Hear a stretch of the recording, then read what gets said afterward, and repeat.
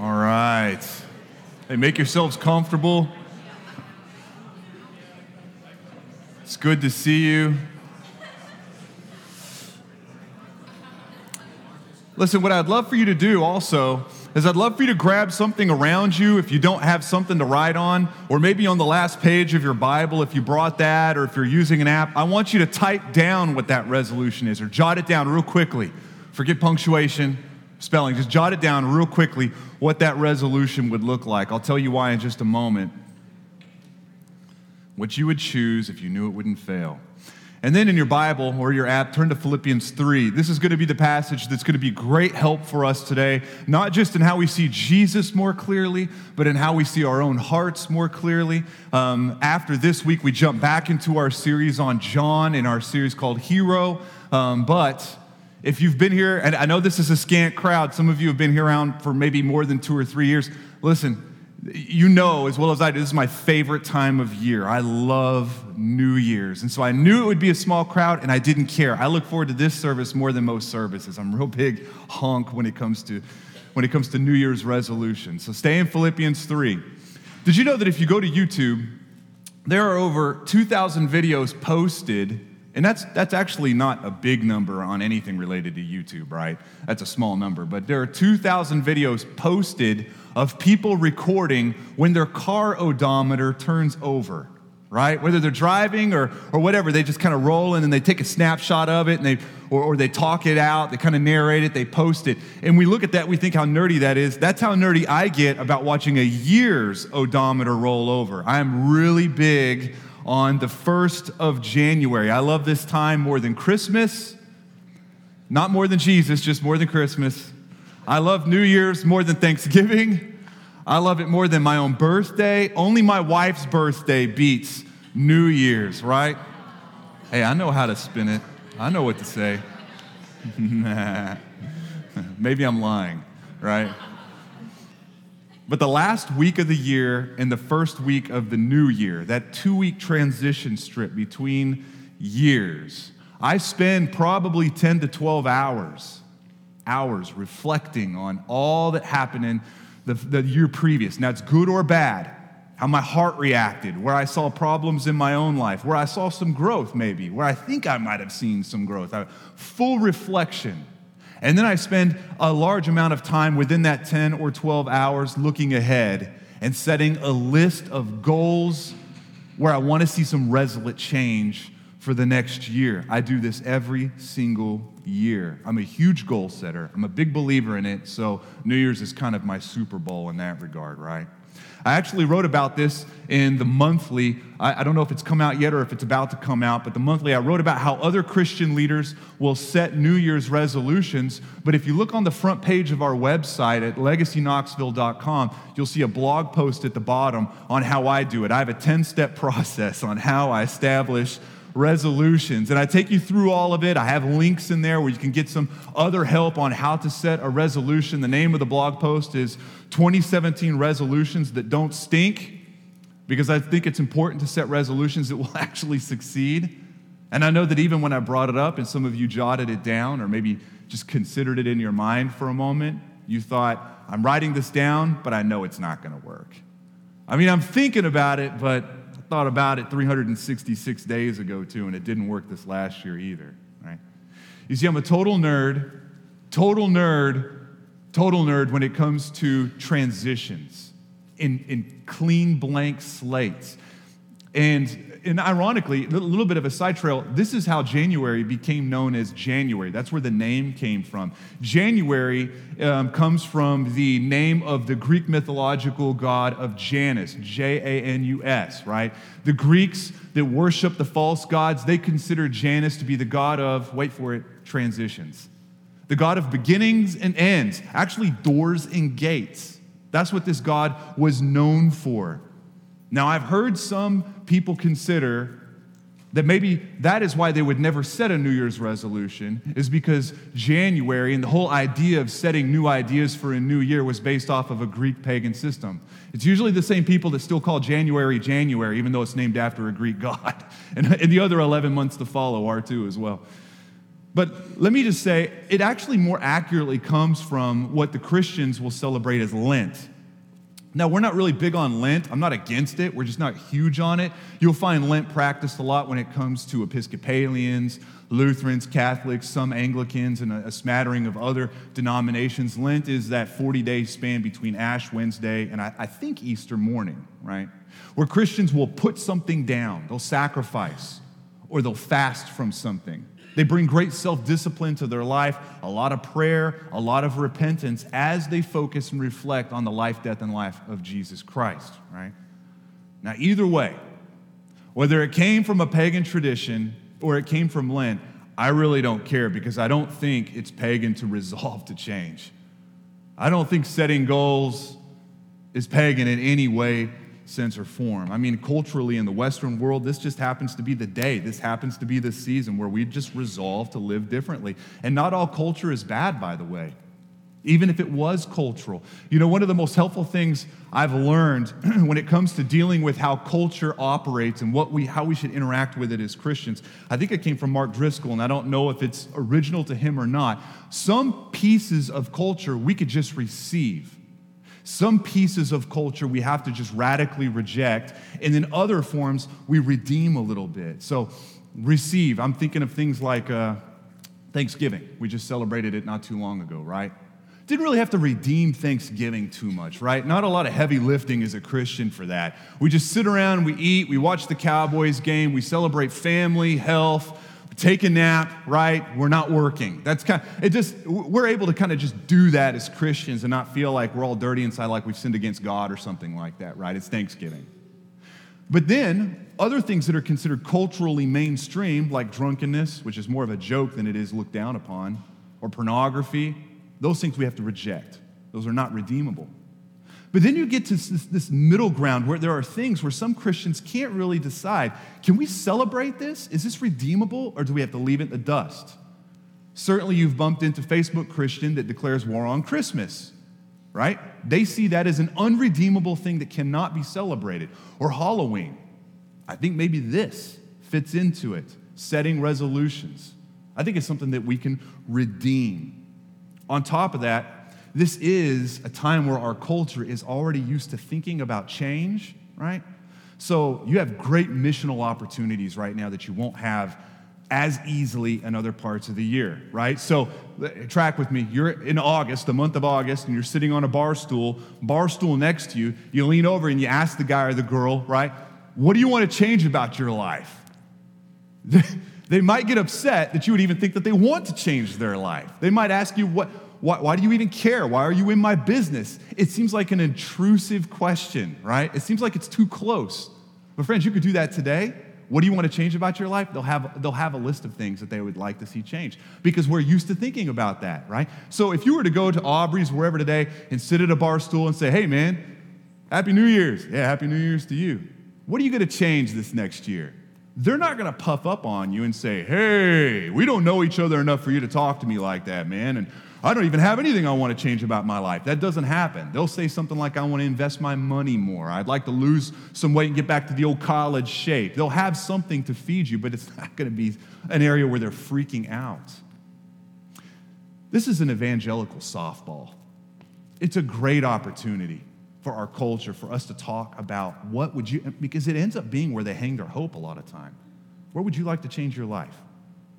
I mean, you don't think they think about that? I thought about that before I knew Jesus, right? I want to make better grades. I want to get a really good job. I want to tuck away a ton of money. I would have just spelled it out for you. Year after year, as long as legacy has been legacy, I have preached on setting New Year's resolutions and how that is a great implication and manifestation of the gospel. And I'm already looking forward to doing it again next year. You know, I think not just the biblical implications of New Year's, but the gospel ramifications. Listen, hear me. When we resolve to change, what does the gospel have to do with that? There's freedom and grace in the gospel. You're free to fail in setting your resolutions, and you are free to succeed in setting goals to change in the new year. You're free to do both. So I love talking about this every year. You're free to fail in February. And in your failure, as you fail with your resolutions, your value has not changed in God's eyes. You are not less impressive. You are not less embraced by Him. The gospel also says that Jesus' resolution, his ultimate resolution in endeavor to tackle the cross and take wrath and punishment on himself to graft you into a family you had no business being in, that resolution succeeded because ours never could, because our resolutions always fall flat. You're free to fail because he didn't, but you're free from sin, so you're free to change as well. We're free to do both. You see, resolving to change is just intentional biblical living. It's just living. Yeah. And you couldn't get it fast enough, could you? Just rolled and rolled. That's what you get for buying a Yeti, too. That metal cup is just going to ring out.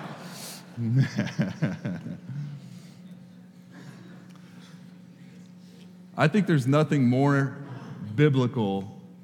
Well, let me just say it a different way. Living an intentional Christian life is not pagan, it's biblical.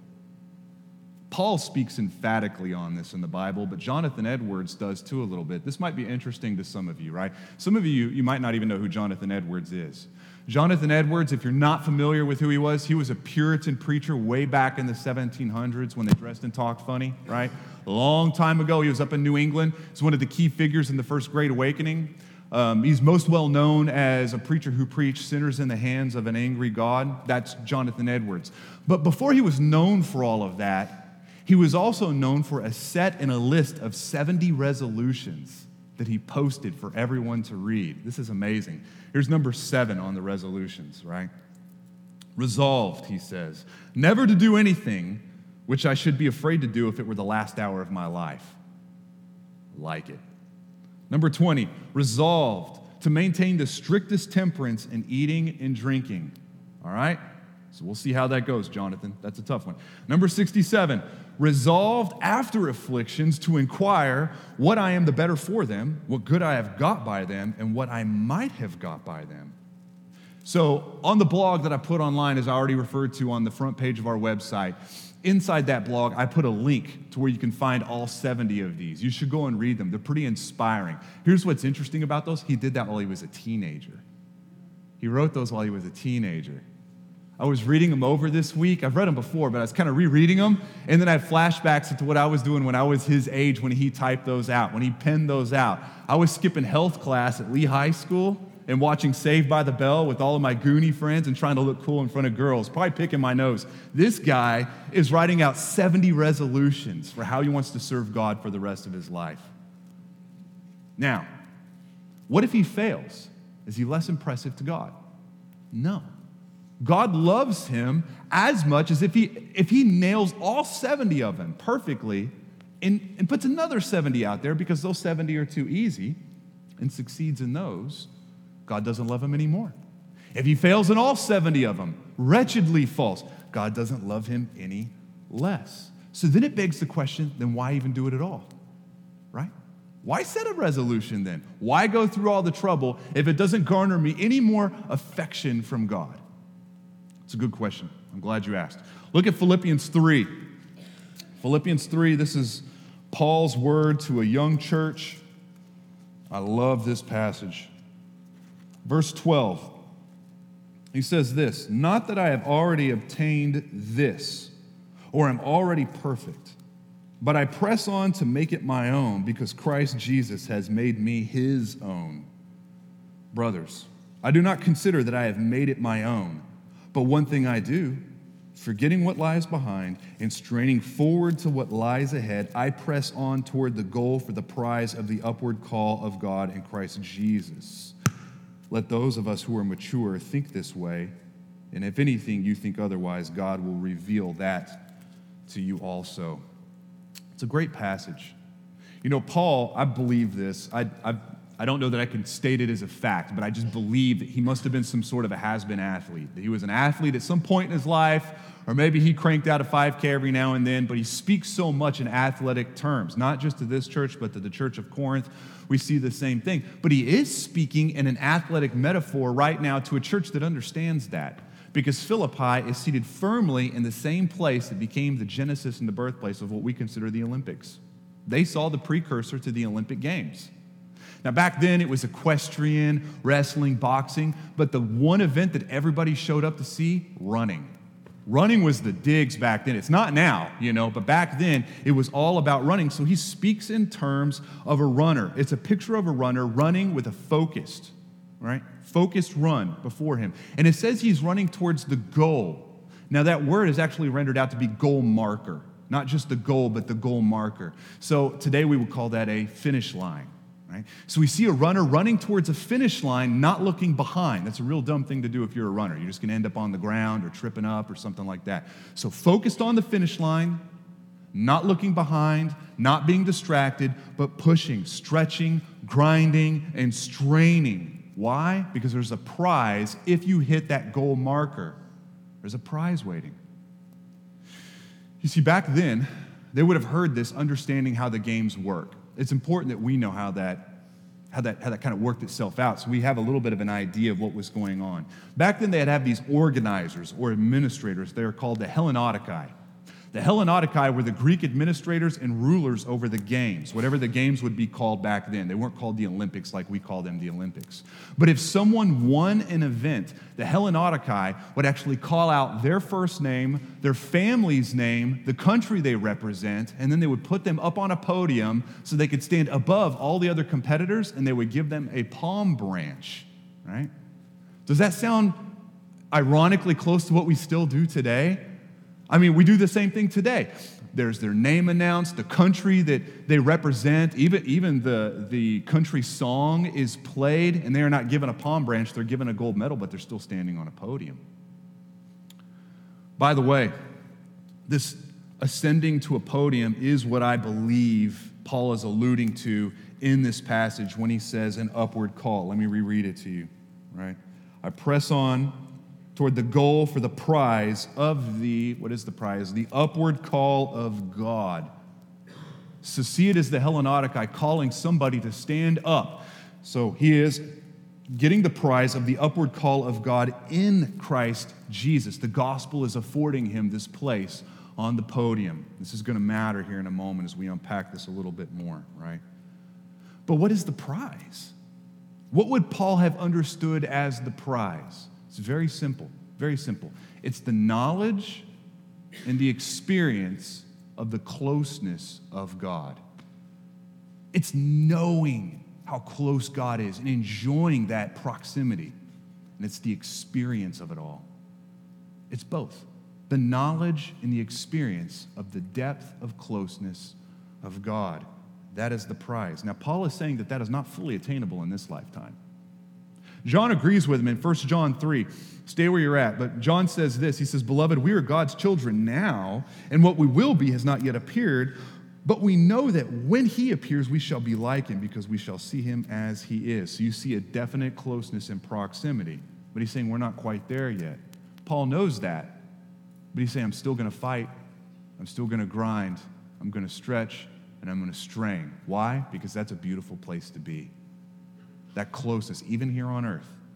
The prize is the closeness that we get from God, both experientially and just even cognitively. I mean, just our knowing of how close we are and our experiencing emotionally of how close we are. There's no better place on earth to be than that. You see, the gospel of these passages, the good news in these passages is that you and I, if you were in fact a son or a daughter of King Jesus, you are standing at the top of a podium with a palm branch, which we learned several weeks ago stands for peace, by the way. You've been given the gift of peace as you stand, but you didn't even turn a performance in. You're a back of the packer. You couldn't even do it. He did it. He gives you the prize and stands you up there instead. And because of this, because of the gospel and how it rings true in our life, we stretch and we strain and we fight and we grind, and we resolve. We resolve. Because we've won. You know, I've been to hundreds of running events in my life, either as a competitor or as a coach. I've had several seasons. I'll even go to races or watch them on TV just to watch the race. You know, it's the most fascinating thing for me in any kind of a foot race. It's not who wins or the speed. I really don't even care about the times. It's the strain. I love to watch that. There's something inspiring about that, something fascinating about that. I still get to coach today, coach high school runners, and I tell them before meets or I tell them in some chosen practices, I don't care how fast you run today. I care about how tough you run today. That's all I care about. Fast will take care of itself. The clock will do what the clock does. Don't really care. I want to see straining and grinding. I love it. I love it. To see the look on their face, the veins popping out of their necks, you know, their little calf muscles. I mean, they can't take any more tension. They're just solid as a rock. I mean, their lungs are heaving, and they can't take in or exhale one more cubic inch. Their faces flush. They collapse at the finish line. Oh, man, I could watch that all day. Just the strain. I think that is what Paul is painting a picture of right now when he says straining, reaching, stretching. The best runners never look behind them. The best runners never do that. Their only focus is the finish line. Now, in the middle of the pack of any foot race or in the back of the pack, they can't really see the finish line. If you've done a 5K or a 10K and you've come around somewhere between, place 100 and place 1,000, if that's you in life, right? You might not know this, but they actually still pull a ribbon across the finish line in a lot of races. Now, but if you're in the first 3 or 4 or 5 runners, you can see it. You're looking right at it. You're driving towards it, and you are doing everything your body can do and more to get there before everyone else. Listen, no one dorks around and gets it done accidentally. You see a picture of resolve. They're driven to do this. Great intentionality. Paul talks about this in 1 Corinthians. He says, every athlete exercises self-control in all things. They do it to receive a perishable wreath, but we, an even better one, an imperishable wreath. He says, so I don't mess around. I'm not running aimlessly. I'm not shadow boxing as one beating the air. There's great purpose, intentionality to what I'm doing. There's great resolve found in my life. That's what we see in this passage, not messing around. Not because Paul wants to get something from God, but because he already got something from God. This is Paul speaking as a person who's already standing on the podium. He's already there. He's not trying to get up the podium. He understands who he is in Jesus. That he's already received the reward that salvation has offered him. But he's still doing this. Still the great resolve. Still the incredible discipline. So listen, if 2017 is finding you and you are a Christian, strain this next year. Fight. Grind, stretch, and then keep doing it over and over again. Not because there is a God yet to be pleased, but because our God has already been pleased, not in our actions as Christians, but in the actions of Jesus, who competed for us with great intentionality, securing a spot for you and me with the palm branch of peace, announced not just to be representative of any country or any people or any name, but the name he has given us in the book of life as we represent a new family that we were grafted into, that again, we shouldn't even be there. That's why we do this. But what is a resolution? Forget New Year's for a moment. Just blank it. What about a resolution? What is a resolution when you think about it? It's simply coming to a firm, determined decision to endeavor to do something and following it through all the way to the finish without quitting, staying steady. That's what a resolve looks like. That's what a resolution is, and that's a very Christian action. I don't care where the roots are, that's a Christian action to do something like that. We see the psalmist saying in Psalm 119, the Lord is my portion, I promise to keep your vows. Again, great resolve. You will see it all the way throughout the Bible. This is what David Powlison says. He's a great counselor, great theologian. When he thinks about a resolution, he says, when you resolve to do something, it means you formally express what you believe, will, or intend. It is a stand you take, a direction you choose. After thought and decision, you commit yourself to take steps along a trajectory which changes the destination of your life. Put that way, the entire Christian life might be conceived as a lifelong determination to make and walk out new creation, everyday resolutions. See, if we just zoom out for a moment, our basic purpose on this planet is to what? It's to enjoy Jesus. That's what the Westminster Catechism states, and I totally believe, right? Our main purpose as we walk and swallow air on this planet is just to enjoy Jesus. And how do we best enjoy Jesus? By reflecting his glory. And how do we reflect his glory best? By enjoying him. So we enjoy Jesus, we reflect his glory, and we build disciples around us who will do what? Teach people around them to enjoy Jesus and reflect his glory and make disciples around them. And what will those disciples do? Enjoy Jesus, reflect his glory, and make more disciples. That's our basic purpose on earth. That's really why we're all here. This is done with great intentionality. You can't do that without resolve. You can't. Can't do it without bringing discipline to your life, without following through. You can't do that while quitting.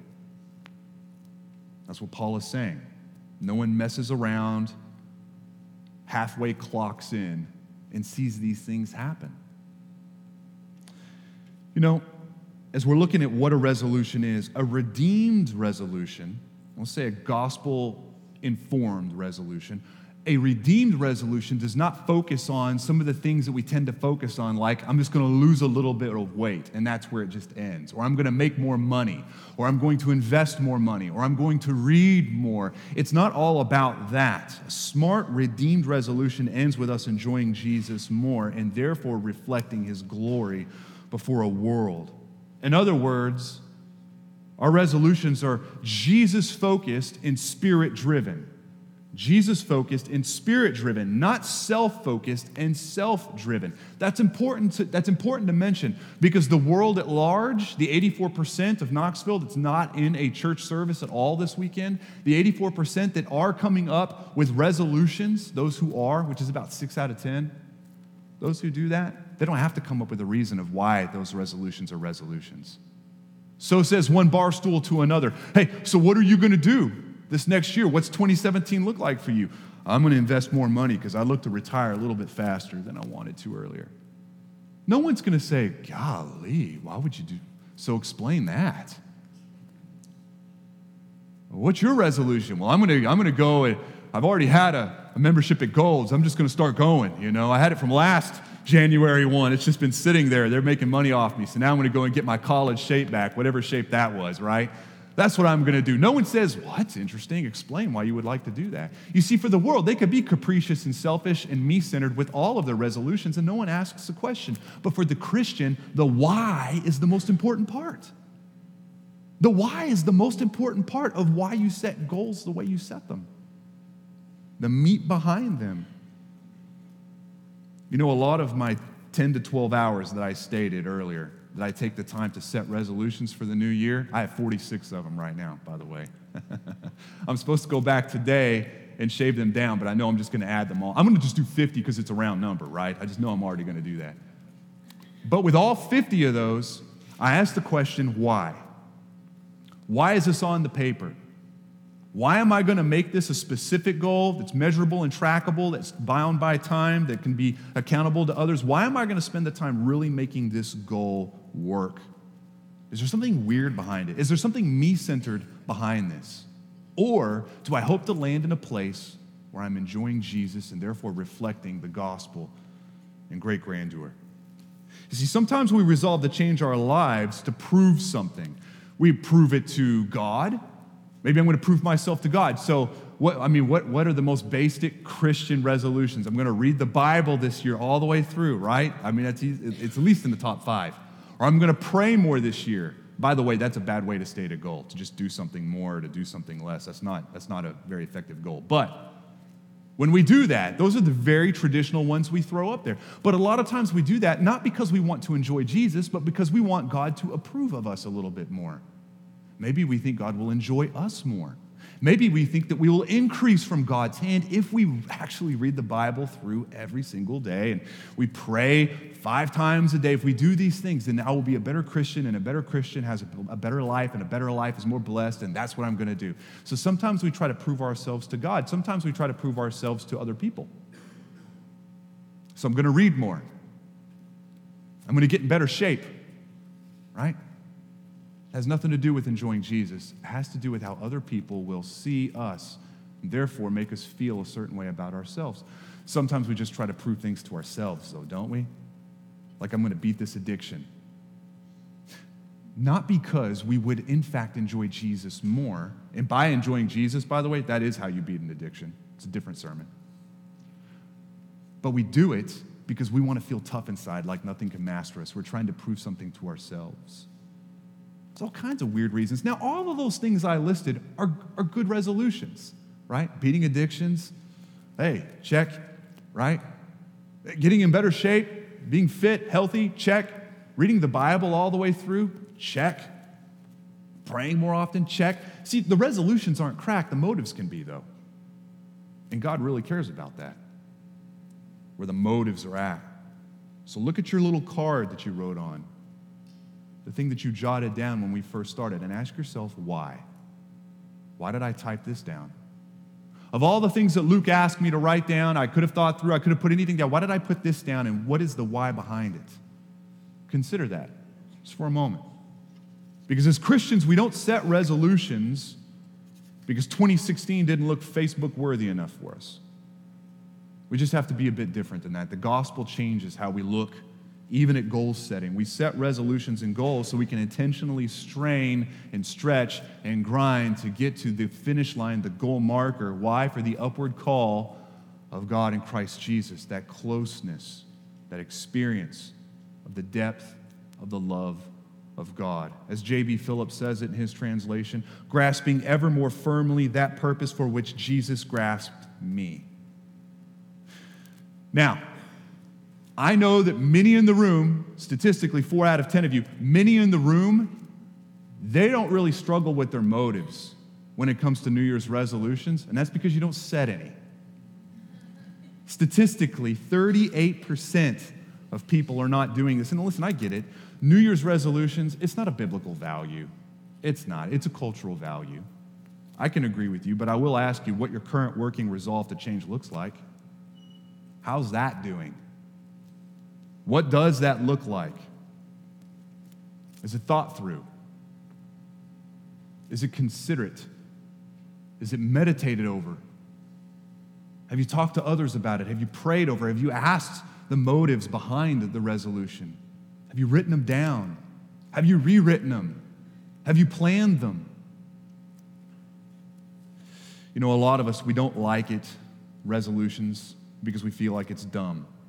But even for the 4 out of 10 of you that think it's dumb and won't do it, right, you still understand your need for change, right? Of course. Even the ones who won't indulge in a resolution know that they need to change.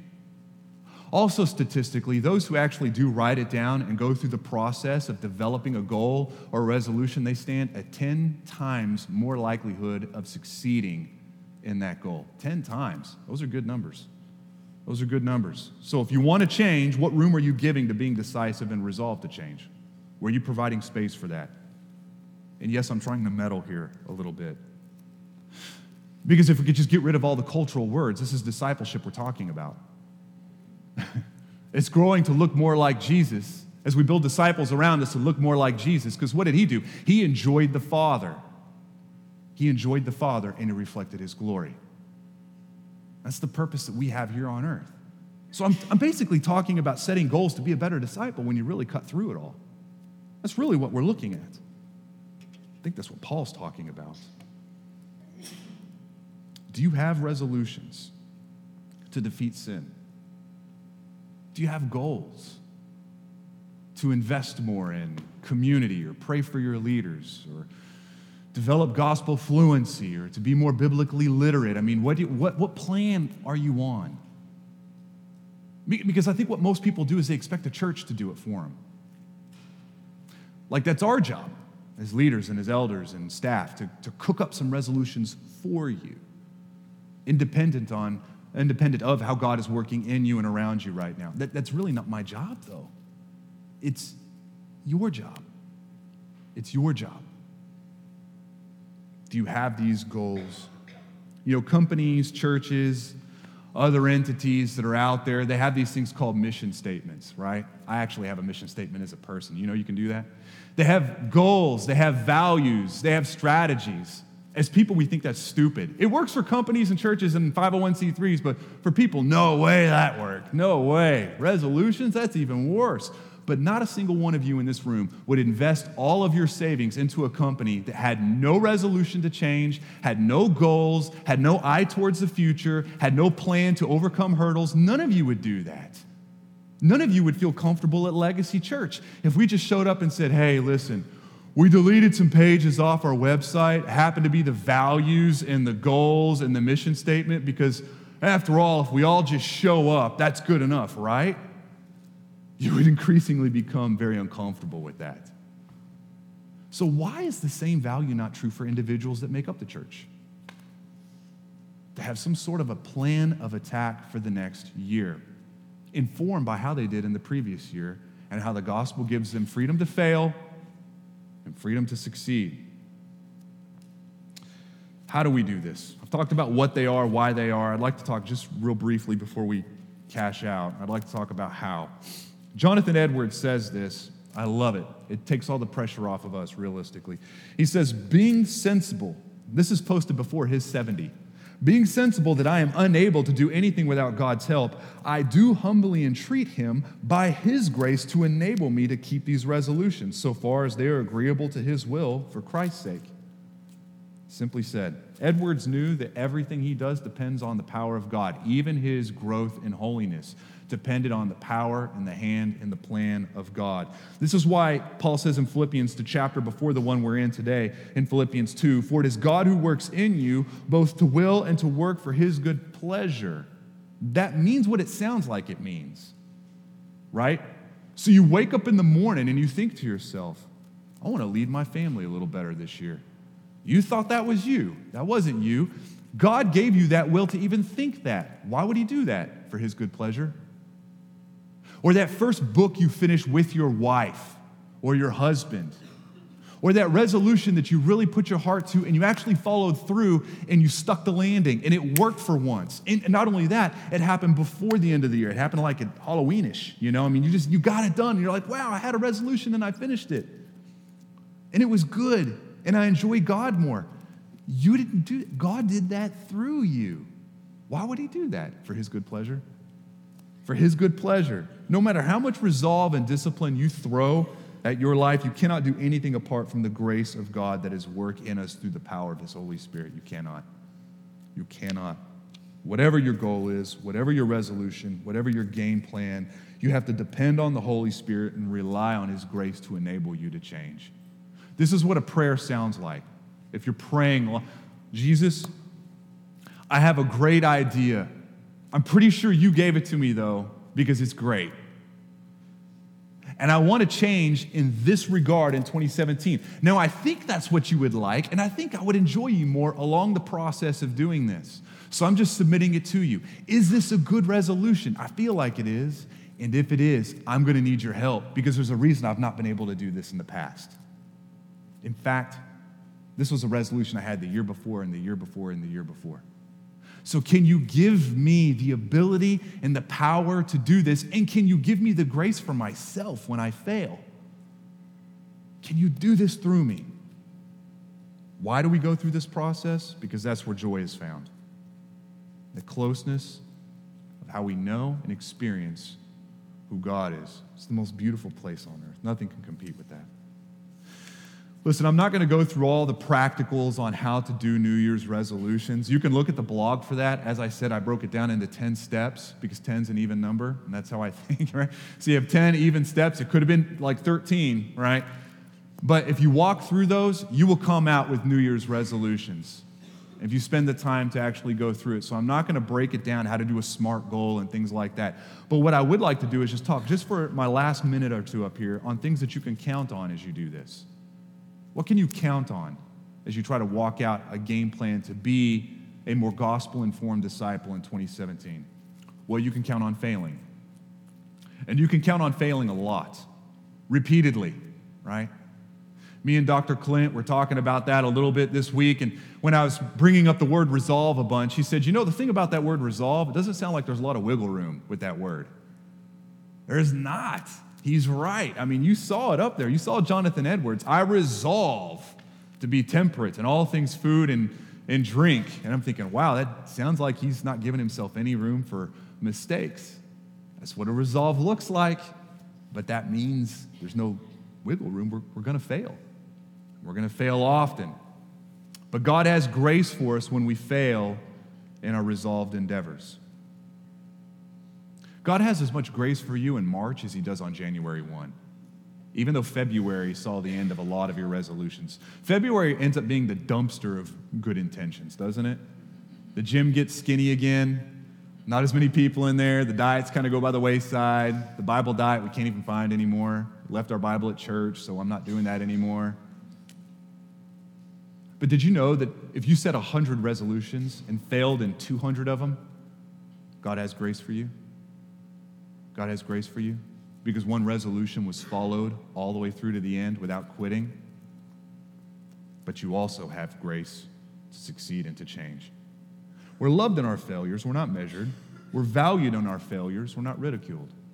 But we also have the power of the Holy Spirit to change. The second thing you can count on evaluating and reevaluating, because change does occur slowly, and it actually happens better when we readdress them. This is why most leadership experts in just about any sector or industry will tell you, write it down. Write it down. Don't just write it down, but write it down in a place you can see it frequently, right? And I go through this in the blog post, but constantly go back. I call it my dashboard. Look at your dashboard often. What does a win look like? Why is that even a win? Is it a SMART goal? Is it even working? Is it gospel enriched? Is it for your glory? Is it for God's glory? Third and final, count on recruiting others to help you. Now, this is where it gets difficult. Change occurs best when community is involved. It just does. Kevin Gentry preaches on this probably 2 out of 3 sermons when he used to preach. Change is a community endeavor. Recruit others into it. Just a couple days ago, I emailed all 46 of my resolutions to a good friend. He doesn't even go to this church, a good friend. He's emailing me his list, and we're going to edit each other's lists and look for cracked motives. Why? Because who better to do it? Someone else is going to see my list, or they're going to hear me talk it out. If I'm meeting with someone here in Knoxville, hey, this is kind of my big idea for 2017, they're going to be able to hear it and go, it sounds like there's a little bit of you mixed up in there, or it looks like you're being a little easy with that goal. I mean, like, my 9-year-old can do that, right? Might need to rethink that. Or, that seems unattainable. Or, how does that help you enjoy Jesus more? Or, how does that reflect God's glory more? See, bringing community in brings a dialogue in that we just can't manufacture when we go solo. And it also brings accountability so that when January ends and July comes and October comes, someone can say, hey, how's it going with fill in the blank? How's that working for you? People can sniff it out. I'll tell you what, go ahead and stand up with me. I'm going to just address a couple groups, and then we're going to pray. I've addressed 3 different groups in here, basically, if we could break it down. Some of you have weird motives. Big on goal setting, but there's cracks underneath the resolutions. A lot of me and self-glory, not a lot of how is God glorified in this resolution. So you have a lot to think about as we worship, as we take communion, as you consider those very resolutions. Another group in here that we talked about, those who have no resolution or plan at all. Really nothing to distinguish next year from this last year. 2017 is probably just going to look like 2016 all over again for you, really. No good growth happens when there is no good plan. It doesn't have to look like mine. It doesn't have to look like Jonathan Edwards. You don't have to be a dork about it. But you gotta really think it through. What does discipleship look like for you? Is someone else going to be involved with walking you through in discipleship? Here, hey, who are you going to disciple? Who are you going to disciple? Right? These are things to think out. And then I think the third group I didn't speak directly to, it's those who fail a lot in their endeavors. You set a lot of resolutions. You're very fearful that you're going to fail in a lot of them. You will. We all know that. What kind of grace are you experiencing from God in that? God is most glorified in you in a failed endeavor like that when you receive his grace and you know that you know. He is most glorified in you when you know that you are not loved any less. You could fail 1,000 times and enjoy that closeness. Enjoy his grace towards you. And I do think maybe some of you will struggle because you are lost, very far from Jesus. You're straining, striving, fighting, all for the wrong prize, all for the wrong reason, straining, stretching, driving in the wrong direction. You're running the wrong race. You know, when you're running the wrong way, you're never going to win. You'll never find the podium. There'll be no peace branch given to you. You're straight up just not even going the right way. But the gospel says your straining can be over. It can end. You know, we're about to sing. The band's going to lead us, and we're going to have the elements in the back, the broken bread, the spilt blood.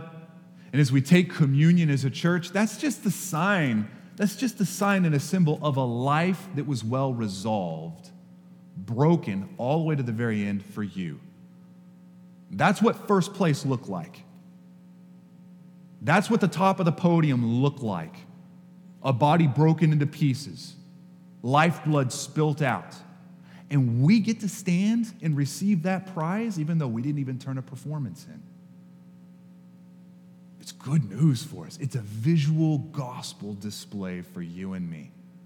And as we take that, as we take the blood, as we take the bread, as we take it with families, as we take it alone, as we take it with community, do so in remembrance of him running a race for you. Do so in remembrance of him receiving a punishment due for you. Do so in remembrance of him handing you a victory you couldn't even win. Do so in remembrance of him. Amen? Amen. Father, we thank you for your goodness. I thank you that this year I only have resolutions and plans and goals because you've given them to me. You've given me even the desire to do something like that. And Father, I thank you that even in this church, but even right now, I don't know how many goals and plans for 2017 are represented. I would say maybe hundreds. There's probably hundreds of different ideas and hopes and dreams. God, that they would all bend underneath your lordship. That these would be goals and plans to be disciples that reflect your glory and enjoy you, not just make us more infatuated with ourselves, not just that make us look better. And Father, we have big goals. I could speak for people here that we have goals that might be hard to make very metric. I want to be less anxious this year. Not quite sure how to write that down. Not quite sure how to make that measurable or trackable. I want to be less angry. I want to be less self-fascinated. Help us, Lord, recruit others into our life as they help us walk out a very different year. Not because there's any pixie dust on 2017 and it's some special year that 2016 wasn't, but because it's in front of us and not behind us. And as we run this race, we're not looking back, but we're looking forward for the prize of the upward call of God in Christ Jesus. You are so good to us. Help us. Help us, even in driving and designing a plan. Help us in carrying it out, not for our own good, but for your glory and for your good pleasure. We love you, and it's in your name we pray. Amen.